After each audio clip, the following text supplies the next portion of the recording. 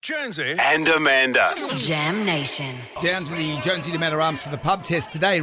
Roald Dahl and James Bond making amendments to their books. Does it pass the pub test? It seems that sensitivity readers have highlighted some areas that they feel need changing. For example, in Roald Dahl, if someone has a negative personality trait, it would be associated with a physical trait, whether they're fat or ugly. Well, in the Fantastic Mr. Fox, the black tractor's not a black tractor, it's just a tractor now. It's not a black tractor, so you can't describe what anything looks like anymore.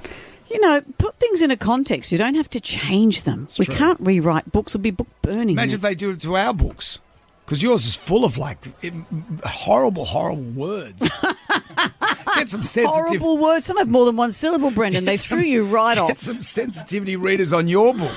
So, putting it to the pub test, Roald Dahl and James Bond making amendments to the books. Does it pass the pub test? No, it doesn't. If you don't have enough intellectual aptitude to read the book and realise, this was then, this is now, you need to get over yourself. Like, this woke crap is just ridiculous. The things that are made there don't need to be changed. Yeah, attitudes can change, but the material doesn't need to be changed. It's just ridiculous. No, I think Disney's got the right idea of making it a talking point and a learning point. Definitely not. But basically, books are a piece of history.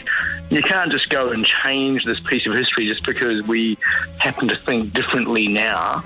It'd be like changing the Bible just because we think differently now. For me, leave them alone and just to explain how things were back in those days and how they've progressed to now. Well, leave it alone. It's historically, I agree with you, it's historically the way that it was written that encouraged the conversation to change our behaviour. It definitely does not pass the pub test. Those books are only famous because of their original content. No one's going to read them if they're namby-pamby, cotton candy rubbish. It won't be long before there's no more adjectives. You can't describe anything. It's ridiculous. How are we going to describe stuff?